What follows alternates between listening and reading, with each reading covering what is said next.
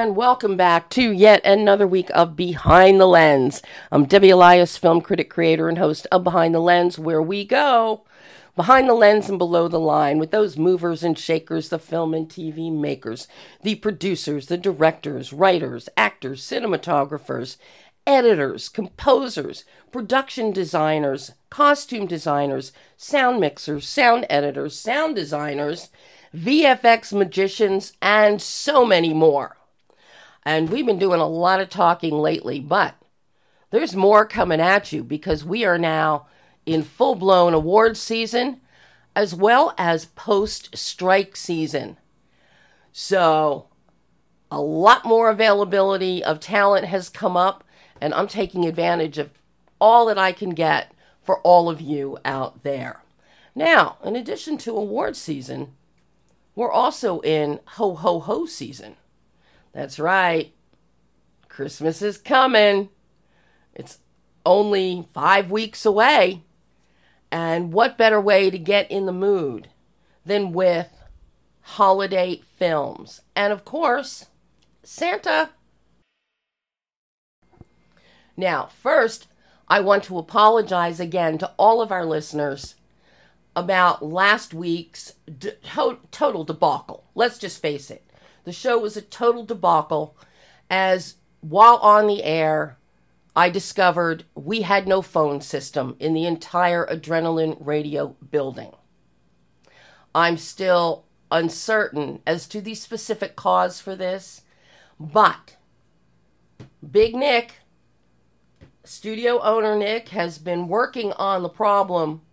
But until I'm satisfied that the problem is totally rectified and won't happen again, I'm pre-recording today's show for you. I apologize. We were going to have live guests calling in. They have been moved to December. So to give Nick time to get this whole phone situation squared away, so that you can listen uninterrupted, without delays, and without the shenanigans that happen with live anything. But I am pre-recording today's show for you with two fabulous pre-recorded exclusive one-on-one interviews with two incredible filmmakers. And we're going to be talking about Santa Claus. Who else for the holidays? First up, you're going to hear in just a moment my exclusive interview with the director and executive producer of The Santa Clauses, now in season 2, Jason Weiner.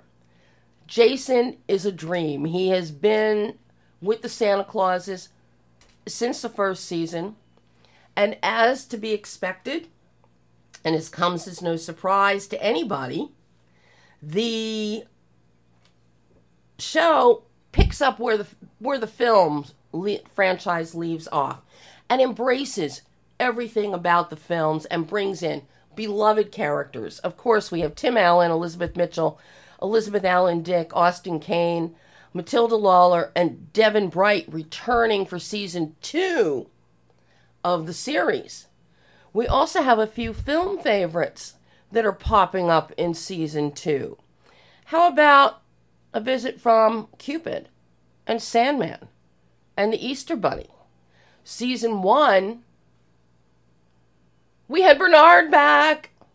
There's no such thing as too much Bernard in my book. Just putting that out there for Jason and the powers that be at Disney. But now, in season 2, the Calvin family has gone back to the North Pole. Scott Calvin has gotten rid of the ridiculous idea that he is no longer going to be Santa Claus, and has come out of his short retirement. But now we have another problem. Mad Santa. Yes, there is a Mad Santa that now appears on the scene. He has been encased as a nutcracker for centuries for his bad deeds. But I have to wonder, was Mad Santa on his own naughty list? That question hasn't been answered yet, but when you watch the series, you might find out. At the same time, Poor Scott, he's trying to train Calvin to become a successor Santa when he does retire. Because as you'll recall from season 1, Charlie is now happily settled, married, and he's not interested in being Santa at this point. Who knows? Charlie could change his mind if we get to season 3. But the series, it's fabulous. It is fun. It is light and bright. There are some darker notes in here, which you're going to hear Jason and I talk about. So rather than me keep plathering on about the Santa Clauses season 2, take a listen to my exclusive interview with the wonderful director and executive producer of the Santa Clauses season 2, Jason Weiner. Hey, Jason. Hello. Hi. How are you? Good. I feel like I'm talking to a relative. I am so happy to hear that, but I'm also so happy that we have a season 2 of the Santa Clauses, because Christmas came early for me when I binge watched this last week. I love to hear that. I love it. You're amongst the very first people to have seen the whole thing, so I love hearing that. It is absolutely fantastic and fun.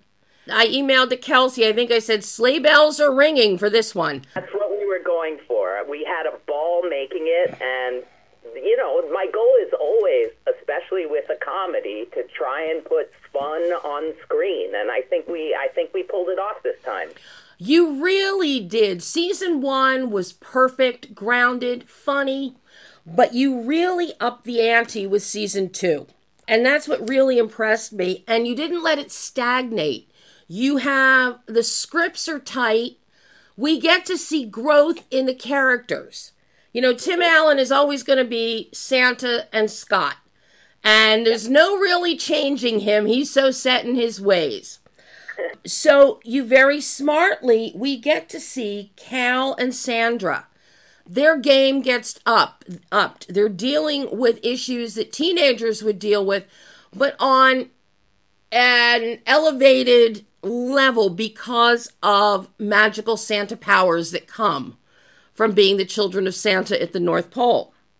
And I love what you have them dealing with and coming into their own and finding their own path. And this is where La Befana really comes into play with the Sandra storyline. And that is so grounded in real life.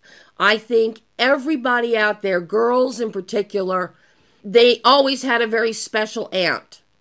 You know, there's a reason you have grandparents and aunts. I mean, you're getting all the sort of that's really the fun of this franchise and this series, is getting to do real, relatable, real world stories hidden inside of this larger than life legend of Santa Claus and the North Pole. That really comes through, Jason. And that I found, I was really pleasantly surprised to see that. Because so often when you get into the second or third season of something, you're still kind of looking at the same thing overall. Yeah. And this is why a lot of shows don't go beyond one season or maybe 2. Because they stagnate. And they're not relatable, because as your audience gets older, you've got to grow. The show has to grow with the audience. Yep. And you really handle that so well here. But that then begs the question. Season 1 ends. It's a huge success. Everybody clamoring for season 2. I was clamoring as soon as I binge watched. Before it was released, season 1, I was yelling I wanted season 2. Now I'm yelling I want season 3. How do you top and build on the movies that came before, the first season of the series, because you tie the film history in exceedingly well, too. We get some beloved characters back. We get to the climactic episodes at the end of the season. And, of course, we hear more about our beloved Bernard and Curtis, and Charlie gets shout-outs. So how do you build on a legend and still make it fresh and up the ante? Well, I mean, good storytelling comes from, I think, genuine inspiration. And I think that it didn't feel like a job, like we have to do another season. It felt like, you know what? As goofy and wild as this world is, we're all having a ball and feeling inspired by it.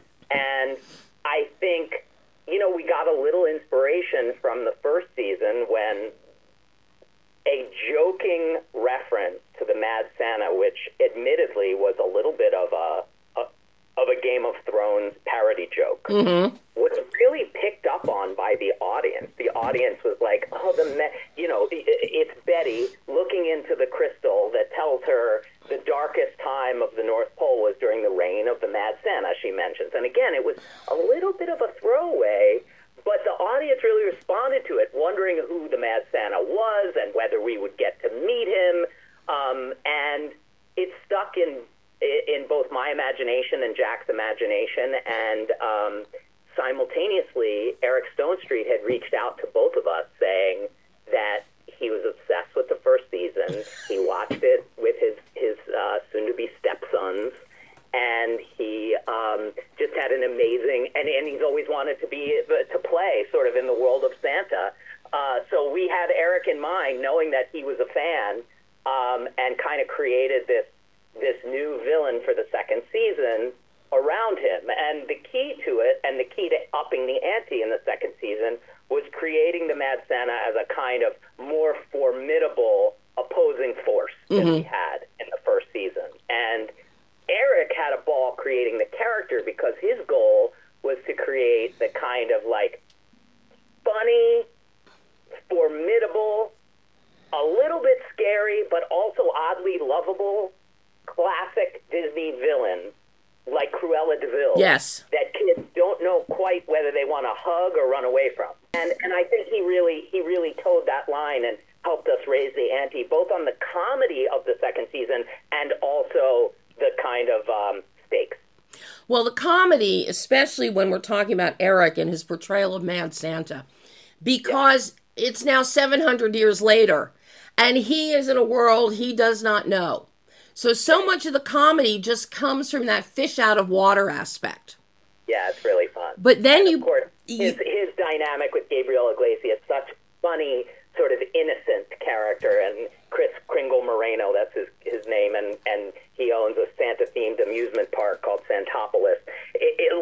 But again, Chris is a character you recognize insofar as we all have a relative or a friend that is just like totally obsessed with Christmas as an adult, and Gabriel Iglesias sort of represents that guy, which is funny but also real and relatable, like we said at the beginning. Watching Eric and Gabriel play off of each other, casting Gabriel as Chris, so smart with him playing against Eric, because it's Chris's joviality and pure joy and love of Christmas that softens the villainy of Mad Santa. That's right. Because I think if we didn't have Chris, I think Mad Santa would have been a little darker than we would expect from a family-friendly Disney Christmas Santa movie. That's right. And then you have, I mean, if Chris is the angel on his shoulder, you have the devil on his shoulder in his sidekick, Gnome, played by Marta Kessler as Olga. She is hilarious. So funny, right?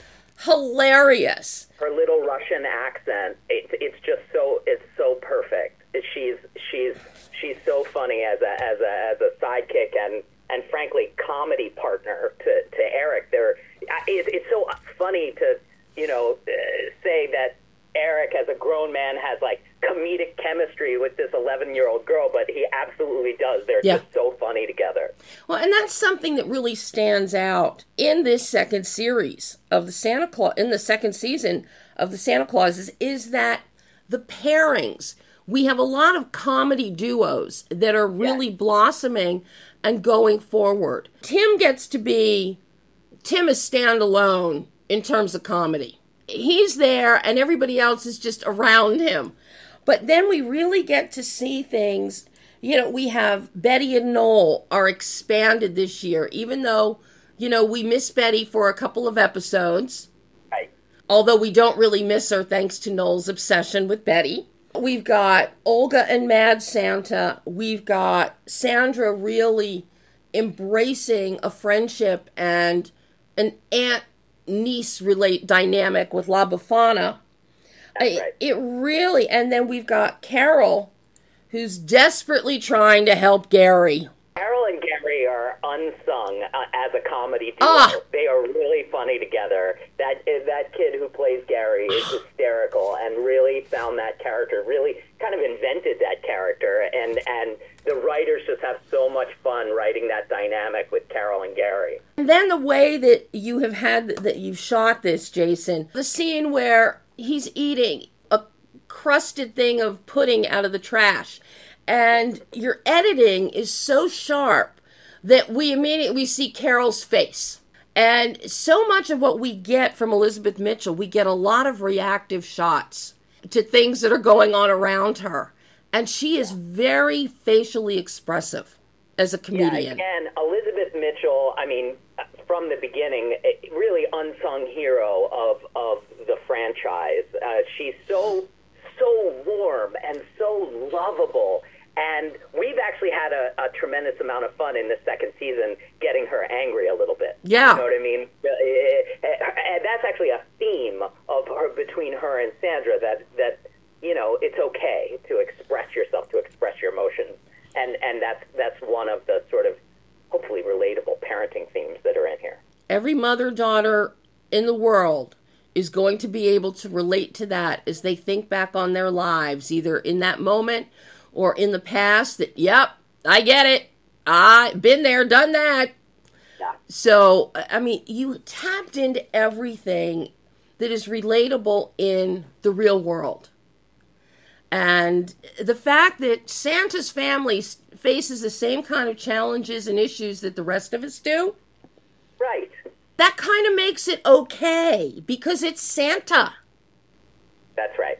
And yeah, the whole goal here is to make the show really fun for parents to watch with their kids. Yeah. There's lots of stuff, I think, these days out there where, you know, you turn on the TV and it's good for the kids, but, you know, as the parents, I can say this as the father of a 5-year-old and a 3-year-old, you know, it kind of makes your eyes bleed. You got to be on your phone.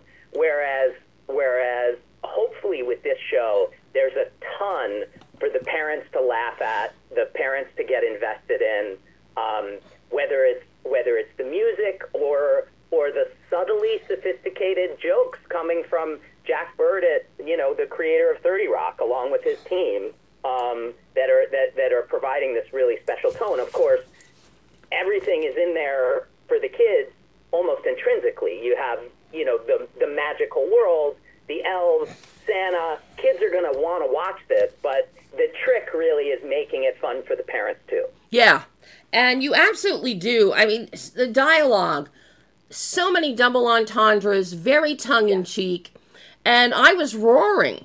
I was laughing myself silly as I'm watching this. And, you know, yes, little kids are not going to get it, but parents are definitely going to pick up on the humor. That's right. And I just think that's spectacular. I try and do. I have my own directorial flourishes that are aimed at the parents recognizing. Most particularly, you know, as Jack sort of shared with me in the early going that he really wanted to delve into the history of the North Pole with the second season.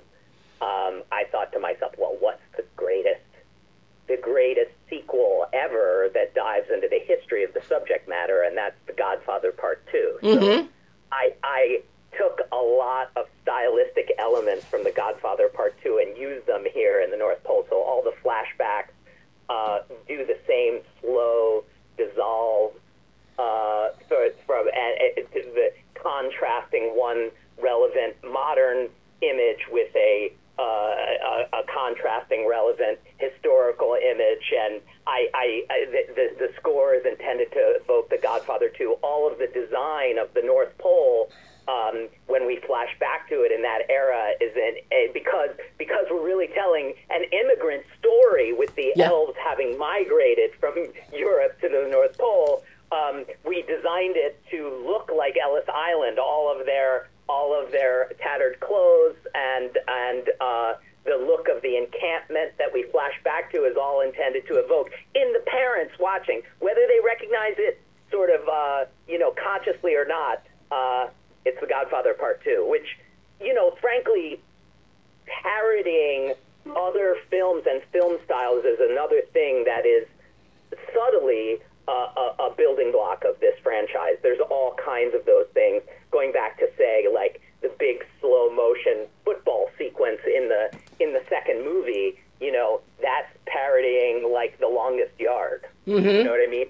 So there's like a history within this franchise of referencing other elements of pop culture, and that's what we were doing here with The Godfather Part 2. And I think you did a beautiful job with that. And also, what it lets you do, the directorial flourishes that I really love from a technical standpoint, I love that you've incorporated slow-mo. I love we get more of it's almost a sepia tone almost, just because of the production design.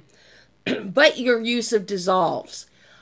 It's so rare. We don't see that in television. We don't see things really, like that. Kind of what's cool about this, too, is like this is a hybrid.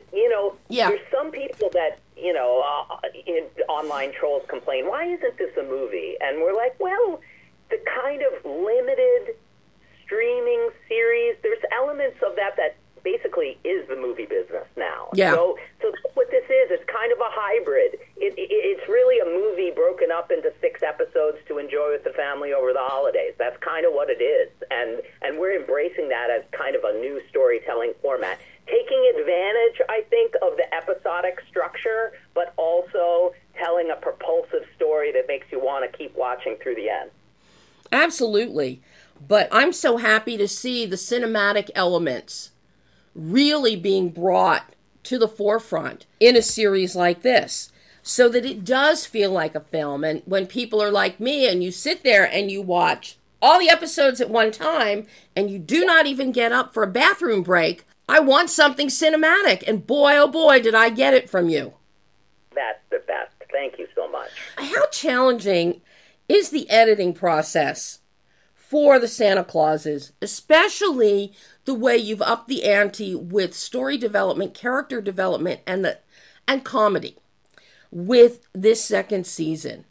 Because comedy's never easy anyway to cut. Yeah. What's challenging is the schedule. We get word from Disney Plus that the season is a go, in December. And then writing happens in lightning speed, and the series is still being rewritten as we're shooting. Mm-hmm. So we really have to go with the flow. The schedule is crazy given all the restrictions around the kids' hours. And then once we get into post, it's also lightning speed because we have to finish the series with enough time to get all the visual effects done, which take a long time. And then Disney needs a whole lot of time to translate the show into many languages because it drops day and date around the world. So it's the whole thing is a real race, and that's the challenge. In spite of it only being 6 episodes, we have 3 editors, which is a little unusual. But we're able to keep them all on the same page and keep them tonally united because they're editors that I've worked with for many years across different projects. So I know them all very well. They know each other, and we kind of function together as a little post-production ensemble. Wow. Is it difficult to find the comedy beats with this one? It's not hard to find the comedy beats. The world is so much fun, and the actors are having so much fun playing these characters that finding the comedy is not difficult in post. To be honest, it's obviously it always gets better as we go along and as we try things, and experiment with things. Actually, it's the action and sort of stakes are are trickier, because we're always walking a line in this show between, we want the stakes to feel real, we want there to feel like danger, but at the same time, it's for kids and families, so you don't want it to be scary, but it is the stakes and the notion that everything could go wrong that keeps you watching. So you have to balance that with the comedy, and also make sure that the payoff feels worthwhile, that by the time we get to the 6 episodes, all the fireworks we've been promising are really being set off. Mm-hmm. Yeah, and this one, as I said earlier, it does go darker than the first season did. I'm going to have to ask you a last question here, Jason, about the fabulous meld. We have the visuals of that bring us all the nostalgia that we know from the season 1 and from the Santa Claus movie franchise. We've got a great score happening here that changes things up from what might be a traditional TV scoring.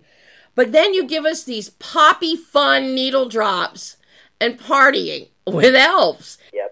How do you find, what were you looking for musically so that it would complement your visuals and the story, and also even give a little bump up, from the sonic element?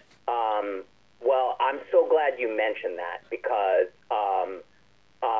we have an incredible composer who is also a world-renowned music producer named Ariel Reichtag, who we brought into the first season because we had this idea that music was going to be a big part of the series. And he has delivered not just a score that is kind of an extension of the big cinematic score that was great in the movies. So we have borrowed a lot of the tone of that and built on that.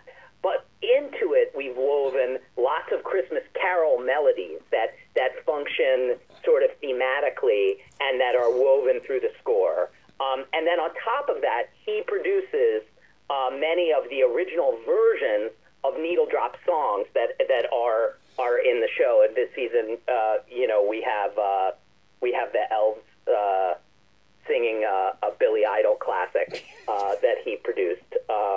And again, that's what I was talking about with music that appeals to the sensibilities of the parents.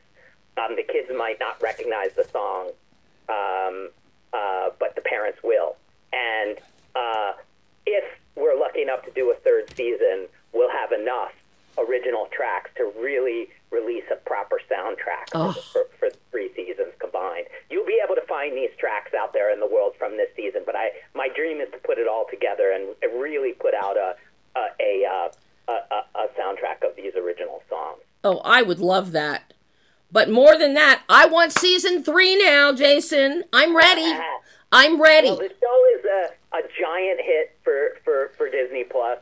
Season 3 feels while it's never a certainty, it feels like we got a good shot. Well, and if we get a season 3, I want another cameo from Bernard. The truth is, there's so many cameos. We have lots of cameos. Oh, I know. From obviously the legendary figures, and even the Judy the elf, who's the elf who hands the hot chocolate, the cocoa. In the original movie, we've tracked her down, and she makes a secret cameo as the proprietor of Judy's hot cocoa stand at Centopolis. So we literally bend over backwards to connect our series to the original movies and create Easter eggs for the fans. And we have so many cameos, though, and so many roles, frankly, that we would love to make. And hopefully we get to do a season 3, and we can scratch all those itches for the fans. Oh, I would love it. Jason, thank you so much. Thank you for giving me season 1 and season 2, and my fingers and toes are crossed for season 3. That is on my Christmas wish list. Thank you for being such a fan. I really appreciate all the positive feedback. And that was Jason Weiner talking about the fun-filled and fabulous The Santa Clauses season 2. So watch it now on Disney Plus. And now we move on to another Santa Claus.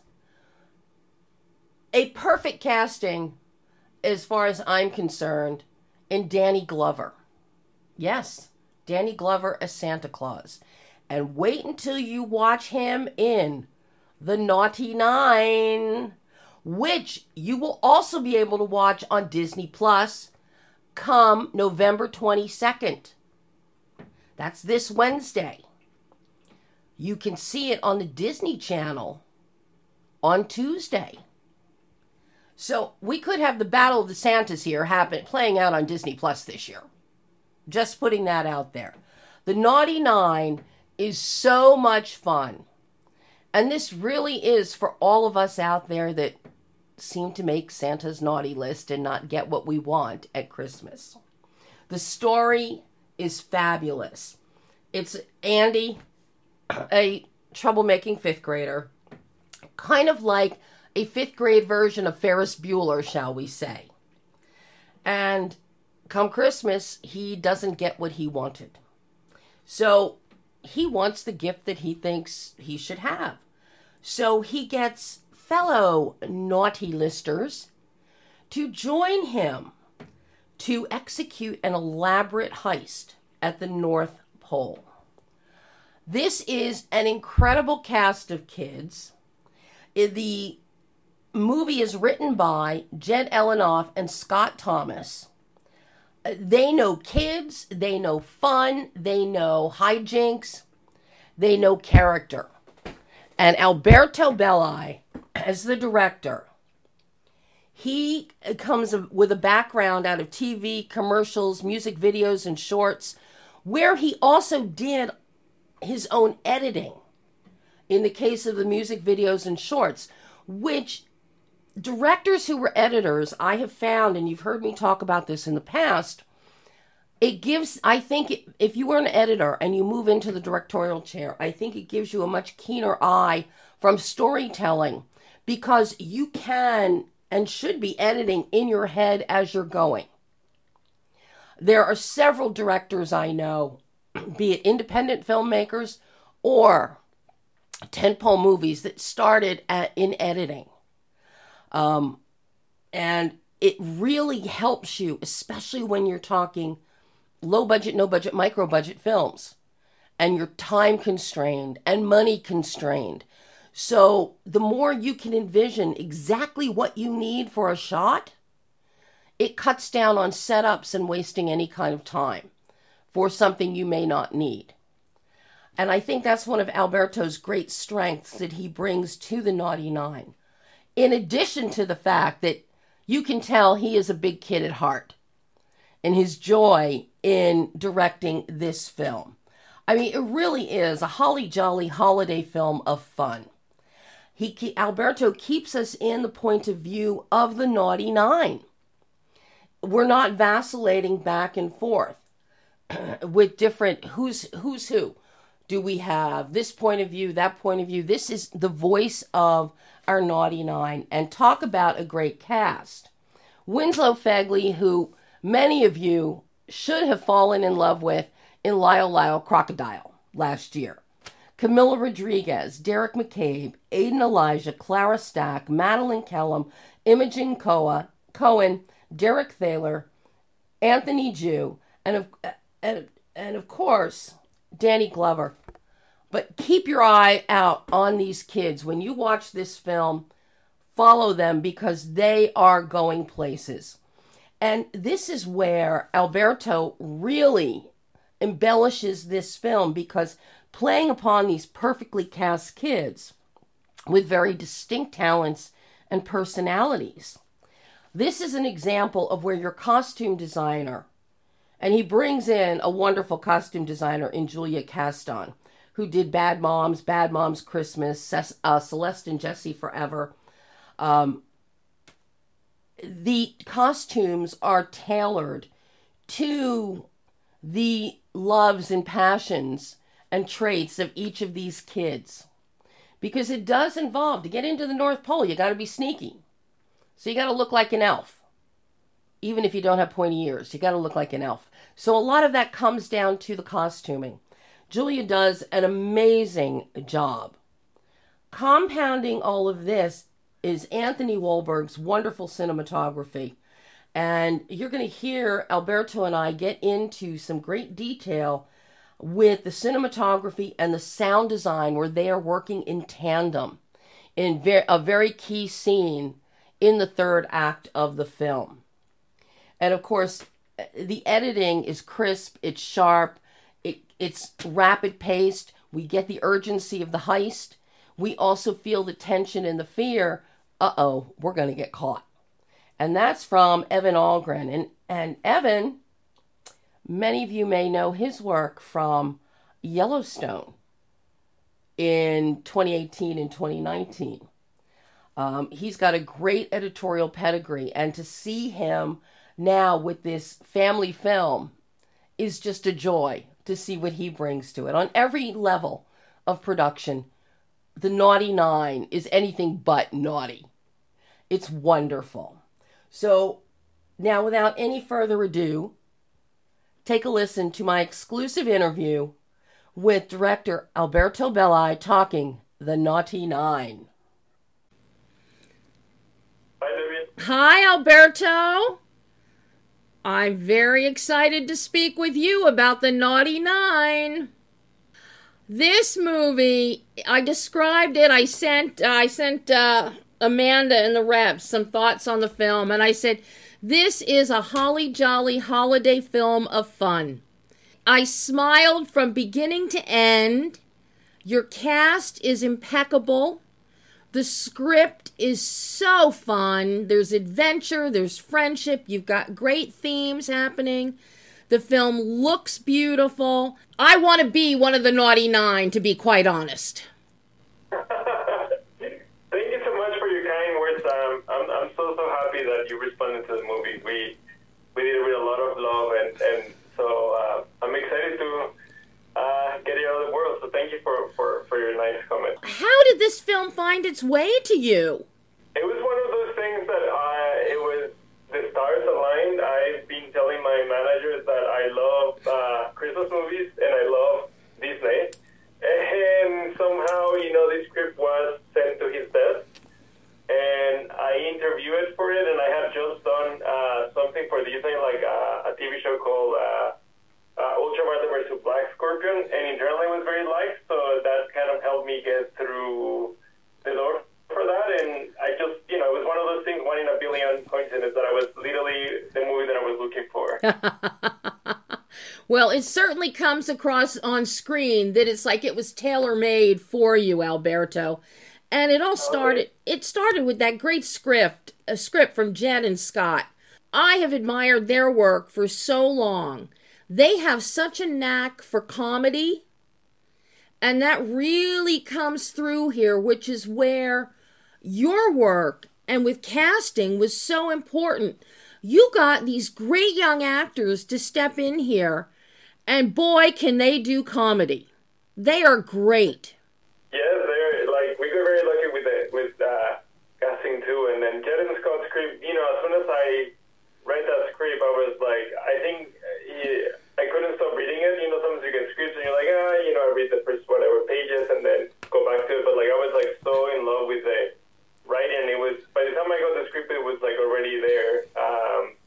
So it was very, very exciting, and the casting was a whole process of, Disney is amazing with their casting processes. Yeah. So we saw so many kids, and then we found the perfect Naughty Nine. Disney has always been known for their casting kids, going all the way back into the 40s and the 50s. They've always had a knack for casting young people, from little kids to teens, and it really shows here. You couldn't have asked for a better team leader than Winslow Fegley as Andy. He brings so much Ferris Bueller to the role. It's great. And he's kind of like that in real life, so I think it just comes natural to him. When we were testing, he always came through, and he was so good, and he has also a lot of experience. Mm-hmm. So that was also fun about the casting of this movie. There's kids from a lot of experience, like Winslow, who had just come from working with Javier of them Yeah. on little. I can never pronounce that. Little crocodile. Lyle Crocodile, yes indeed. And then there was other kids who have never been on set. Like, it was literally the first movie they've been locked, on COVID for like 2 years by the time we started doing the movie. So it was very, very fun to see all kinds of different kids and their experiences. Well, what's really interesting, and this goes to the script and the writing, but also in your visual design and how you visually approach this and worked with your young actors, because each one has a different trait, and I really love that. We have one fashion designer. We have another one that knows how to pull out those cute sad eyes and make everybody feel sorry for him. You've got an animal whisperer. You've got a gymnast. You have somebody who excels at motocross. You've got just a good kid who is the spirit of Christmas, and he just wants to see the North Pole and Santa. You really celebrate the dreams of all of these kids and their talents. And I really love that, because there is something for every kid that's going to watch this film. They will be able to identify with one, if not more, of these characters. Yeah, like that was also like the great thing, again, giving credit to Jen and Scott, who are brilliant. Like, I think they were able to establish very specific traits for each kid, like you mentioned. So it was fun bringing those characters to life without making it stereotypical in a way, because it could, go on that ride. But like, I feel we just found the kids who fell natural into those roles, and like you said, like, I think there's a little bit maybe of each of those characters in each of us. Oh, absolutely. Now, talk to me about working with your cinematographer, with Anthony Wahlberg. I'm a huge admirer of Anthony's work, but primarily what I've seen from him are dramas. This is so different than most of what I've seen from him in terms of lighting and lensing. So I'm really curious about what you were looking for, what you wanted your visual grammar to be, to match the frivolity and the fun that the kids were having. Yeah, I mean, I think what Anthony brought, which I really like, we always wanted to make the North Pole be kind of like magical, but always very grounded. That was always the thought behind it. It was like, the North Pole, in theory, Santa has been with us forever, so where he lived needed to have that sense of style. So that's the reason I think Anthony was a great fit, because he was able to make it magically grounded. And a very important aspect was also like the night. We wanted to make sure that we could see the night, because lately a lot of movies and TV shows tend to make like the night so dark, and I'm like, I don't remember those, the nights being like so dark in those movies. So we went like really on the 80s, kind of like Spielberg and the Goonies and all those movies where like the night were like lit properly and blue. So we played a lot with that, and then I think again Anthony brought that like realism that I think balance out like the story. This begs the question. You bring up the North Pole, which is magical just looking at the wide shots, the aerial shots, and then when we're on the ground. How much of that was actually a physical set? How much did Nicolas LePage actually and his set decorating team actually design? Or did that get CGI'd in at some point? I would say that's a great question. I would say we built actually a lot of the village in a place in Montreal.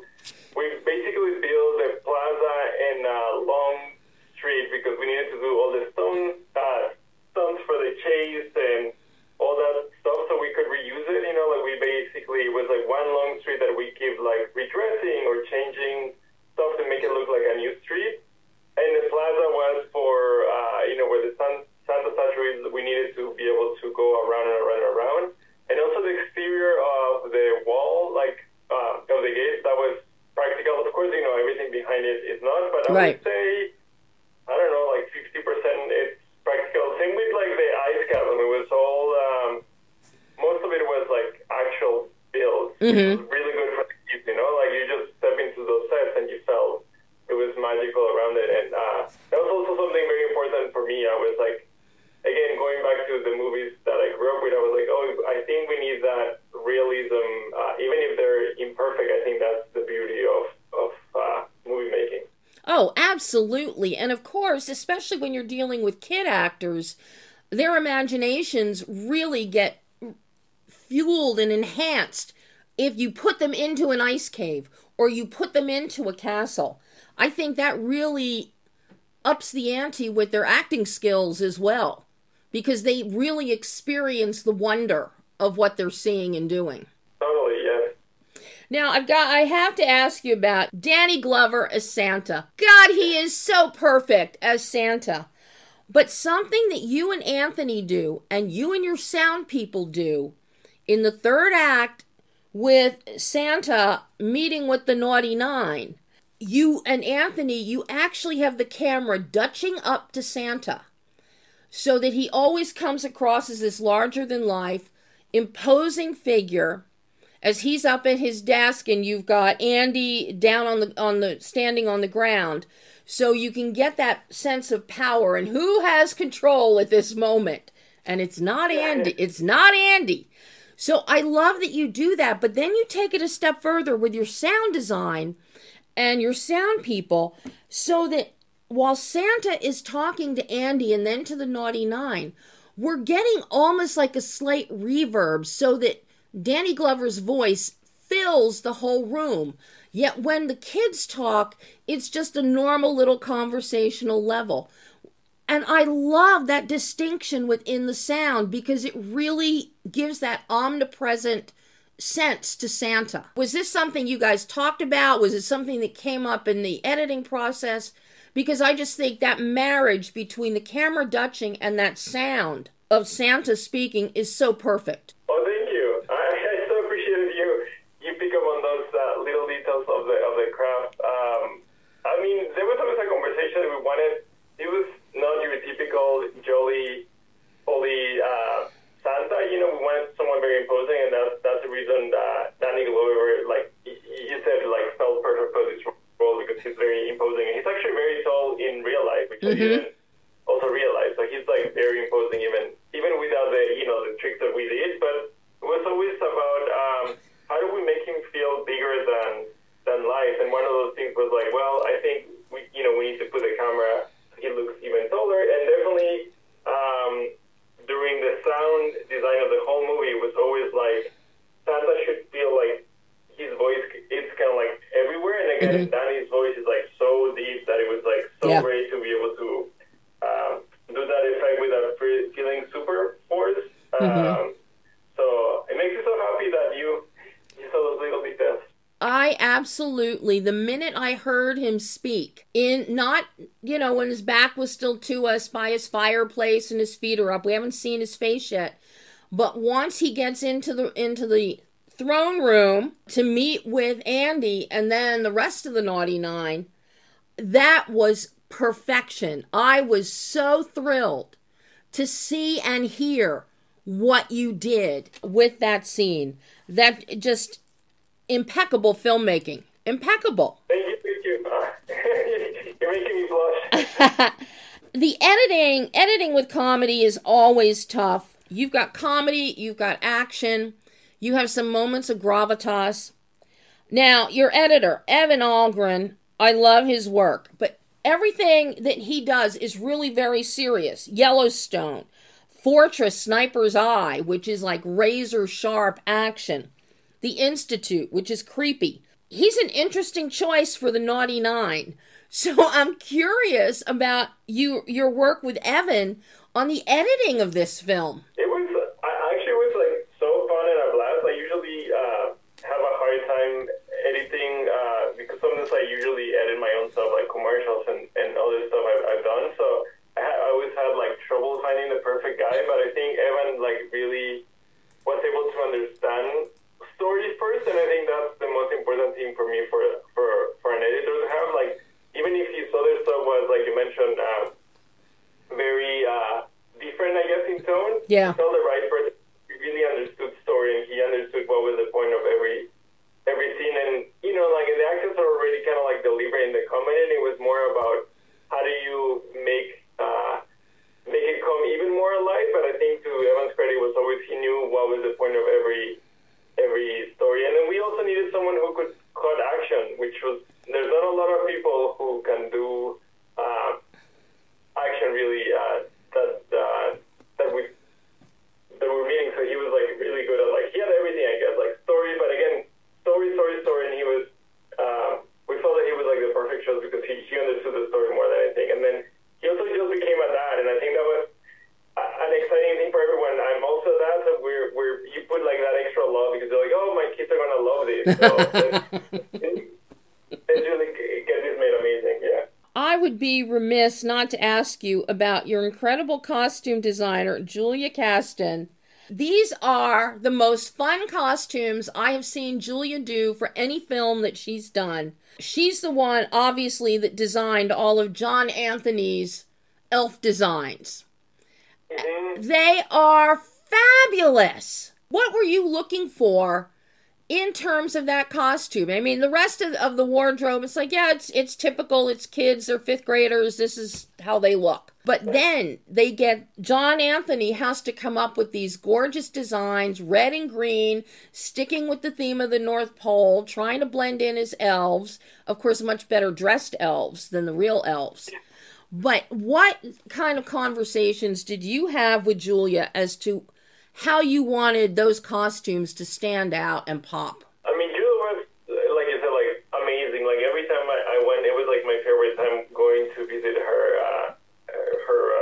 what's it called, workshop. It was like so full of color, and it was beautiful and perfect. And we heard a lot of it was, I mean, when I read the script, really like the first time you would think like, oh, you know, they dress as elves, and I was like, you know, if it was like a high-end fashion designer, he wouldn't do like the typical mall-like right elves. So even my first pitch for this was like, I think we need to make them like modern and cool and high-end and with a little personality of each of the kids. Yep. And I think Julia took that idea and take it farther with like the beautiful, like the hats, like if you saw them like in person, you will like feel them.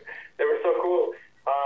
And then she just added so much personality, you know, like she just really, it's one of those beautiful things about filmmaking where you just have like this idea and the person that really knows her craft like takes it, or he's like takes it to another level. And I think that was like definitely Julia. Like she just, I love everything about it. And then, and the same thing with like the elves. Like she had like, dress I think for like 150 or 200 elves that she needed to dress for the party. And again, we really wanted to make this North Pole be inclusive and have different cultures, so she put little details here and there of every actor, ethnicity, and it was such a beautiful work. I feel very lucky we got to work with her. Yeah, the party scene is great, but what I love about the costume, the elf costumes for the Naughty Nine, is as you say, you can see her put in the personality of each character.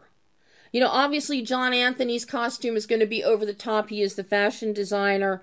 We've got Rose, who's so shy, and the animal whisperer. She's got like a quiet kind of tone to her. Laurel, she's wearing this beautiful, bedazzled and sequined gymnast unitard that is gorgeous. Similarly with Hayun, it looks like she is ready to go take off on a snowmobile as a racer. So everything really fits the character traits. And I was so impressed watching that and seeing that, because if the kids aren't wearing those costumes, they are so perfect. I could look at a costume and tell you which character it belonged on. That's how good a job she did. Yeah, she was truly amazing. Hopefully, my dream has always been to have Halloween costumes based on a movie that I did, maybe next year. I think yeah. I think that's a great idea, Alberto. So, one more element of this film. No Christmas movie is complete without music. You got a great composer here, Kenny Wood. One of Kenny's greatest strengths is his work as a musical arranger on so many different scores. He understands arrangement and instrumentation. And the film isn't filled with wall-to-wall Christmas songs. there's original score here, and then it's punctuated, and some of it comes with the instrumentation. So I'm curious about what you were looking for musically to complement the visuals and the story.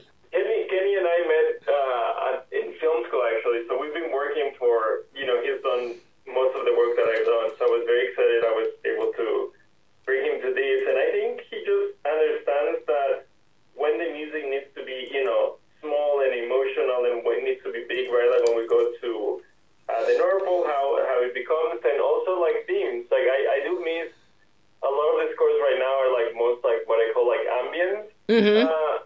Right, like they work in certain movies, but I really wanted to have like, like when you play this is like the Naughty Nine theme. And I think he really took that idea and then created like the theme from the Naughty Nine and the theme from, Annie's relationship with the sister, and he was able to create all these themes that I was so happy with.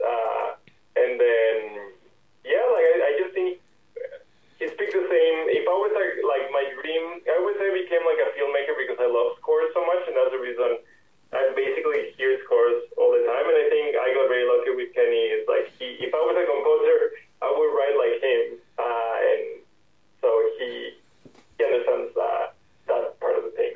I love the different motifs that he came up with for certain characters and for the relationships between a couple of characters. Andy and Laurel, there is a distinct motif that pops up again a couple times with them. And of course, Dulcie and Andy. They really do have their own BFF kind of music motif going throughout the film. And it's just, on every level, Alberto, you have done such an amazing job. So now I'm curious, I've got one last question for you. What did you learn about yourself as a filmmaker making the Naughty Nine? Your first Christmas movie, which means that it's going to be on repeat every year from now until the end of time. So you got your first Christmas movie, feature film, you're working with all these kids, you're working with reindeer. What did you learn about yourself as a filmmaker that you can now take forward into your future projects? That's actually a really good question. I came I guess I became like a more confident filmmaker because, when you're starting, usually they tell you like, don't work with kids, don't work at night, don't work in animals, don't do stunts. So this movie literally had everything at once. And I feel, I was able to learn how to manage all these challenges and still deliver something. And another thing was like, I used to be a computer science engineer, and I always loved VFX. Mm-hmm. So it was, again, like a dream come true to be able to do those big visual effect shots, because I always thought like, I think I can make them, but until you have the actual budget to try to make them. So I also learned that, like, I think I definitely feel that I can deal with VFX very well now that I had all this experience. That before I was like, they cost so much money on like, you can do a short film with like 2 people in a room, and you can get the actors to perform and the camera and all that stuff. But like until you actually have like a bigger budget movie, you never know if you'll be able to deliver with the VFX. So I was very happy that how it came out, and then I feel again more confident. I'm like, yes, I can deliver that kind of movies that I always dreamed to do, to be honest. So am I getting a sequel? Oh, I hope so. I don't know. The minute this one ended, I'm like sitting here and yelling, oh my God, a sequel! Oh, thank you. I hope so. I mean, the kids have grown, so we'll have to, get a little bit creative. How do we keep the momentum with the kids a little bit, especially Winslow? I mean, if we knock on wood, then I don't know if it's going to happen, have like a premiere or something. Yeah, he's like grown so much, so it will be interesting to see how we can take that idea and make it fresh. Well, he could mentor a new group of Naughty Nine. Santa told him, I need your help, so he could turn into a mentor, even if he is now 17 years old. Yeah, sure. That's a good idea, yeah. Alberto, this has been so wonderful getting to talk with you about the Naughty Nine. I love this film so much, and I love your work, and I can't wait to see what you bring me next. Oh, thank you, Debbie. It was such a pleasure, and I appreciate, like, you're such a good interviewer, plus you really understand the craft. So, when I was reading and hearing all the podcasts, I was like, oh, wow, she,